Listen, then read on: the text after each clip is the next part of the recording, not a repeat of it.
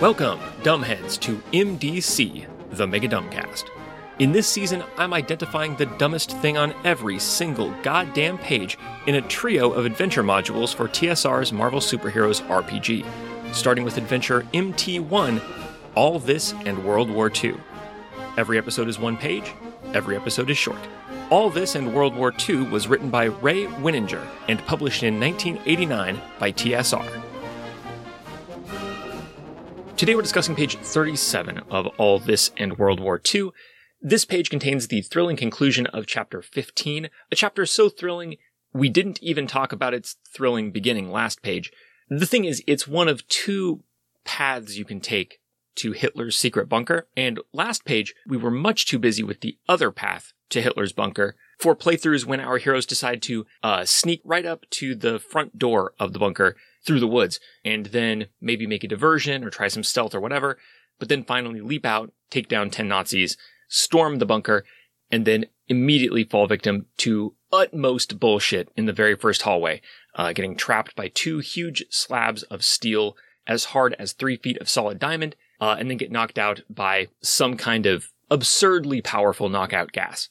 Shift X knockout gas, which is a weird thing to invest your R&D budget in, because it doesn't even kill you. But you do you, Nazi science. Like, I guess if you wanted to draw a penis on the Hulk's forehead while he's asleep, maybe this knockout gas would be good for that.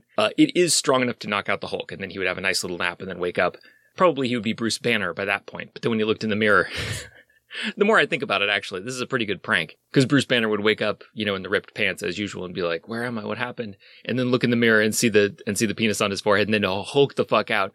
And then there would be a rampage, and the Hulk would be on the news with a Sharpie penis on his forehead. You'd probably have a lot of news analysts speculating, trying to reconstruct events. Seems like fun. I'm not saying don't draw a penis on Hulk's forehead. I'm not saying don't develop Shift X power knockout gas. All I'm saying is this particular trap was bullshit in this context.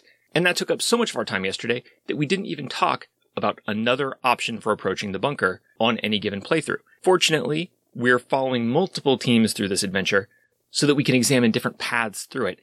Last time we talked about two of the secret Zoomers, Troopa and Slime Time, teaming up with fellow teen heroes Bucky and Toro to make a frontal assault on the bunker.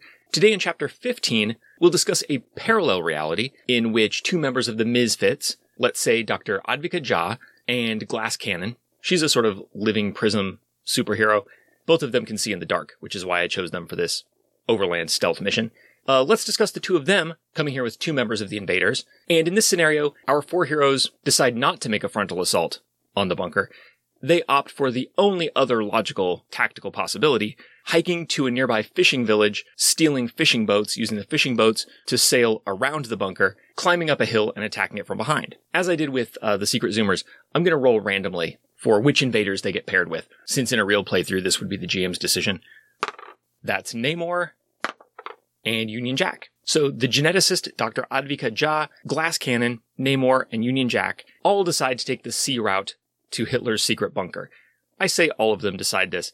I feel like this decision has Namor's soggy fingerprints all over it. He's just looking for a reason to get in the water. Like, this has all the hallmarks of one of those situations where, like, somebody wants you to stop by the In-N-Out on your way to your destination, even though the In-N-Out is not on your way to your destination. Namor's like, well, the bunker, it's straight ahead, up the hill. And we could go straight ahead, but hear me out. What if we went a mile out of our way, stole boats, and got on the water, then went back to the bunker? So anyway, that's what they did. And here we are, chapter 15, entitled To If by Sea. And despite my personal misgivings in previous episodes about taking on the additional complication of invading a fishing village as part of this mission, it turns out to be very straightforward. Quote, the fishing village is about a mile away from the bunker. The heroes can easily move into the village completely undetected and capture fishing boats moored in the village's small harbor, if they so desire. After the heroes begin their approach to the rear of the bunker, either by using the boats, swimming, or flying if they are capable, read the following text, and then you get some real loud text. Quote, as you approach the rear of the bunker with only the moonlight to guide you, you catch a glimpse of 5 Nazi guards posted at the rear entrance. The bunker itself sits atop a steep hill, approximately 50 feet over the shore. So there's no stealth roll to get through the fishing village, no chance that you'll be apprehended. There's no difficulty with stealing the boats. There's no difficulty sailing the boats. The author is not interested in possible complications arising from this fishing village. Whatever you sneak in, whatever you take the boats, okay. Not much cost to taking this extra step, and not much reward. Instead of making typical intensity agility feats to sneak up from this direction, the heroes only have to make poor intensity agility feats. They're able to get within 10 feet of the guards before they attack, rather than 50 feet if they do things the forest way, and there are only 5 Nazi guards at the rear of the bunker as opposed to 10 in the front. So this is a substantially easier fight, but it was already an easy fight. You just roll all the same shit, only the difficulty is lower. So what happens once you take down these 5 Nazis? And only these 5 Nazis. It's Nazi Union rules. You can only defend your side of the bunker. Quote, once the heroes have defeated the Nazi guards, they can move into the bunker. As above, the invaders will insist that the party enter as a whole. Remember from last page, the invaders on the team, in this case Namor and Union Jack, will not allow the 2 members of the Misfits to engage in any plan where the team splits up, or posts a guard, or sends a scout, or anything. We all have to go in a little clump and walk down the hallway together. Why? Well, so that we can read the following read-aloud text, which you may recognize. Quote, inside Hitler's bunker, you find a long corridor that stretches off into semi-lit darkness. All of a sudden, you hear a loud thud behind you. Half a second later, there is a similar thud in front. Huge steel slabs have just sealed you off in the corridor. Suddenly, your newfound prison is filled with a horrible, raspy voice, a voice which the invaders instantly recognize as that of the Red Skull himself. Sleep tight, my friends. You still have a long evening ahead of you. You can barely hear a sharp hiss cutting out over the sound of the Red Skull's laughter. The very same box text. Now you may ask yourself, if you are untutored in the subtle art of GMing, isn't this the same trap that our heroes would have sprung if they'd entered the front of the bunker? It's weird that the same trap, with the knockout gas and the steel slabs and everything, and Red Skull operating it, are in the back of the bunker and the front of the bunker. No, it's not odd at all. This trap is the next thing that's going to happen in the plot, so it doesn't matter where you are. Like, if the heroes decide, you know, this fishing village looks pretty nice, these peaceful villagers, they look very content, they look very well rested, they look very innocent. I mean, we've had no trouble sneaking around in here, because these people live in total serenity. They're not even conscious of the possibility of superheroes stalking among them in the night, stealing their boats. What a peaceful life. Fuck being a superhero. Fuck my life in the present. Fuck the Allies. Fuck the Axis.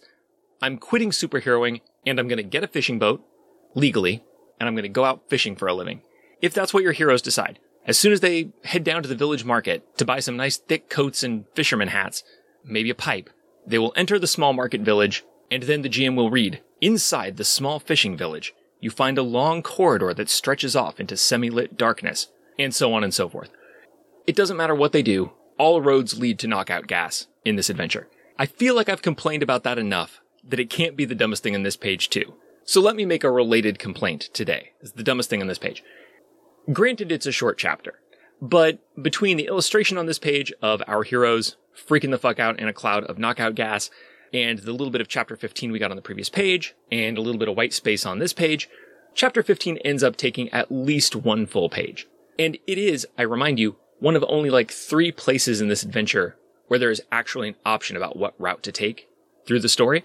So this is valuable real estate here. This is an extremely rare chance for meaningful player agency, a place where you can make a choice about your experience of the adventure, and a place where the author can provide a little bit of extra entertainment value and a little bit of extra structural value to make this story work for a wide variety of players and playstyles and player characters. And what we find occupying this valuable real estate is this totally left field option. Like, in how many playthroughs, really, does your team embark on, like, Operation Sea Shanty and go invade the fishing village? Why would you possibly do this? Like, Namor is here, and he wants to visit the water, and I get that. You could let him run over there and dip his little toes and then come back. We don't need to steal these poor people's boats. It's a pointless exercise for minor tactical advantage, provides no real variety in the play experience. It's just the same shit. It's just sneaking around, except instead of sneaking through the woods, you're sneaking past a bunch of deep sleeping fishermen who might as well be trees, for all that they give a fuck about people just wandering around in their midst all hours of the day and night. And granted, you get on a boat. That seems like a different play experience, but it's not like you fight somebody on the boat. It's not like there's a sea serpent out there. It's not like there's a water-themed super Nazi who jumps up to fight you in like a secret boss battle. The GM describes for like 5 seconds that you're on a boat, and then you climb a hill, and it's exactly the same thing. This is already a waste of space, but I want you to consider what other plans might the player characters come up with other than Operation Frontal Assault and Operation Sea Shanty. But first of all, I gave a little bit of thought to the West Coast Avengers. right? Based on the West Coast Avengers, who are the default characters for this scenario, what are some other things the player characters might try? Well, Scarlet Witch, dealing with an underground structure here, could easily use her powers to attempt to create a cave-in, either to force an emergency evacuation, force everybody to run out, and then the heroes pick them off when they escape, or to open a brand new entrance to the bunker that isn't guarded by Nazis, right? Have a ceiling collapse in the bunker so that there's an opening to the surface. Again, keep in mind that even if the entire bunker is made out of secret Nazi bullshit steel that is of Shift X material strength, even then, Scarlet Witch is actually capable of hexing that shit until it falls apart. So she can definitely do this. So Operation Cave-In, that's one possibility. The Human Torch and Toro from the Invaders, right? People need to breathe. Torch and Toro could just fill the bunker with smoke everybody out, cause a lot of chaos inside, force an evacuation. And if they're teamed up with somebody who doesn't need to breathe, like Wonder Man, then that person could run around freely in the smoke and do whatever needs to be done to all these Nazis who are blind and choking and trying to get out. So that's another one. Operation Smoked Ubermensch. Smoke out the Nazis. As I mentioned in the previous chapter, Vision can just turn intangible. If you're going to go around the water side, rather than climbing all the way up the hill and fighting 5 Nazis, why not walk into the hill, then go up directly into the bunker and fight 0 Nazis? Ghost around in there, see what you need to see, and then when you find the super weapon and or Hitler, materialize your android hand and wreck it ghost style. A third option, Operation The Haunting of Heil House. 3 options, just the default characters who are in this book. And that's not even to mention the vast array of other characters. We mentioned that Iron Man could be on this team. He's a West Coast Avenger. Hank Pym, if he's on the team, he could shrink everybody down. They could sneak past the Nazis while shrunk, and they could either sneak into the hallway or they could come into the ventilation system. Let's hear the GM steer that shit back to the box text. They're so smart. Let's see. Inside Hitler's bunker's air vent, you find a long corridor that stretches off into semi-lit darkness. All of a sudden, you hear a loud thud behind you.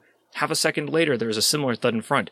Huge steel slabs have completely blocked the bunker's ventilation. Shit. And it's not just the West Coast Avengers either. What about our example heroes? What about the Misfits? Advika Ja, Glass Cannon, Union Jack, and Namor. They could decide on Operation Sea Shanty, but what if they don't? What if Glass Cannon has a high-tech modern-day Nalgene bottle of water on her and just splashes it on Namor, and he's like, I'm good. No need to get on a boat for no goddamn reason. Let's just go storm the bunker. What then? What options would they have? Dr. Advika Ja, who has these psi stimulator devices that can give people psychic powers, mainly herself, she has a little gadget called a mental projection unit that allows her to use astral projection. Once again, a real test for the nimble railroading GM. Explain to me why Union Jack objects to me going into a trance and sending an immaterial ghost form of myself that can't touch or mess with anything into the bunker to find the super weapon rather than blindly running in and getting punked out by the knockout trap. It makes all the sense in the world to go in astral form. I don't see that there's shit that the Nazis can do about it, and I don't see how the invaders could or would want to stop me from doing that. If you astrally project in there, you're even more invulnerable and invisible than Vision would be, and there's no risk to the invaders of you interfering with anything. Using the astral plane like this is the best plan yet. Operation Plane Plan. By far the best approach so far. Also, we've got 2 heroes here who can see in the dark, and Glass Cannon, as part of her Living Prism power package, can bring down the light level around her by 10 points, so she can make it dark, and she and Advika can see in the dark. How is Red Skull going to know when to activate his bullshit Nazi magic steel knockout gas trap if he can't see where we are? This plan bumps up against a problem that we're going to have with a lot of different possible player character approaches, which is that in many cases it's going to be impossible for the judge to keep the player characters out of this fucking bunker. Like, you can maybe do something to them once they're in there, but you cannot force them to enter by the 2 clearly marked identical hallways that you've set up. Superpowers are just too varied, both among the default characters and among, like, the original characters you can theoretically play in this adventure.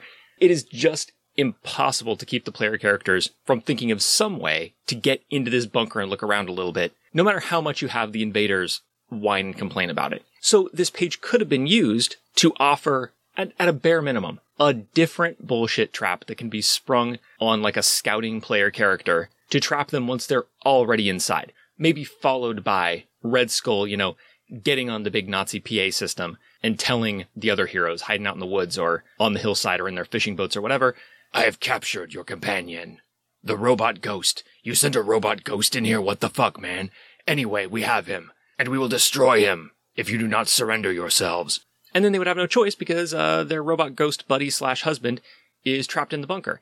I don't know what bullshit trap you use to catch Vision while he's intangible, but spoilers, we're about to be introduced to a super weapon that's already canonically in the bunker, in Red Skull's possession, that he's dying to use, so maybe that could play some part here. The point is, space was limited. There's only a 2-part branch here. There are only 2 different ways to approach the bunker that this book could address. And the dumbest thing on this page is that, unforgivably, the author has elected to address direct assault, good, perfect, always a popular player character option, and Operation fucking Sea Shanty, which I would be shocked if any player group has ever independently thought of, and is not meaningfully different from the other branch. Literally, it is just sneaking up the other side of the hill, by way of a fishing village where nothing happens and no rolls are made.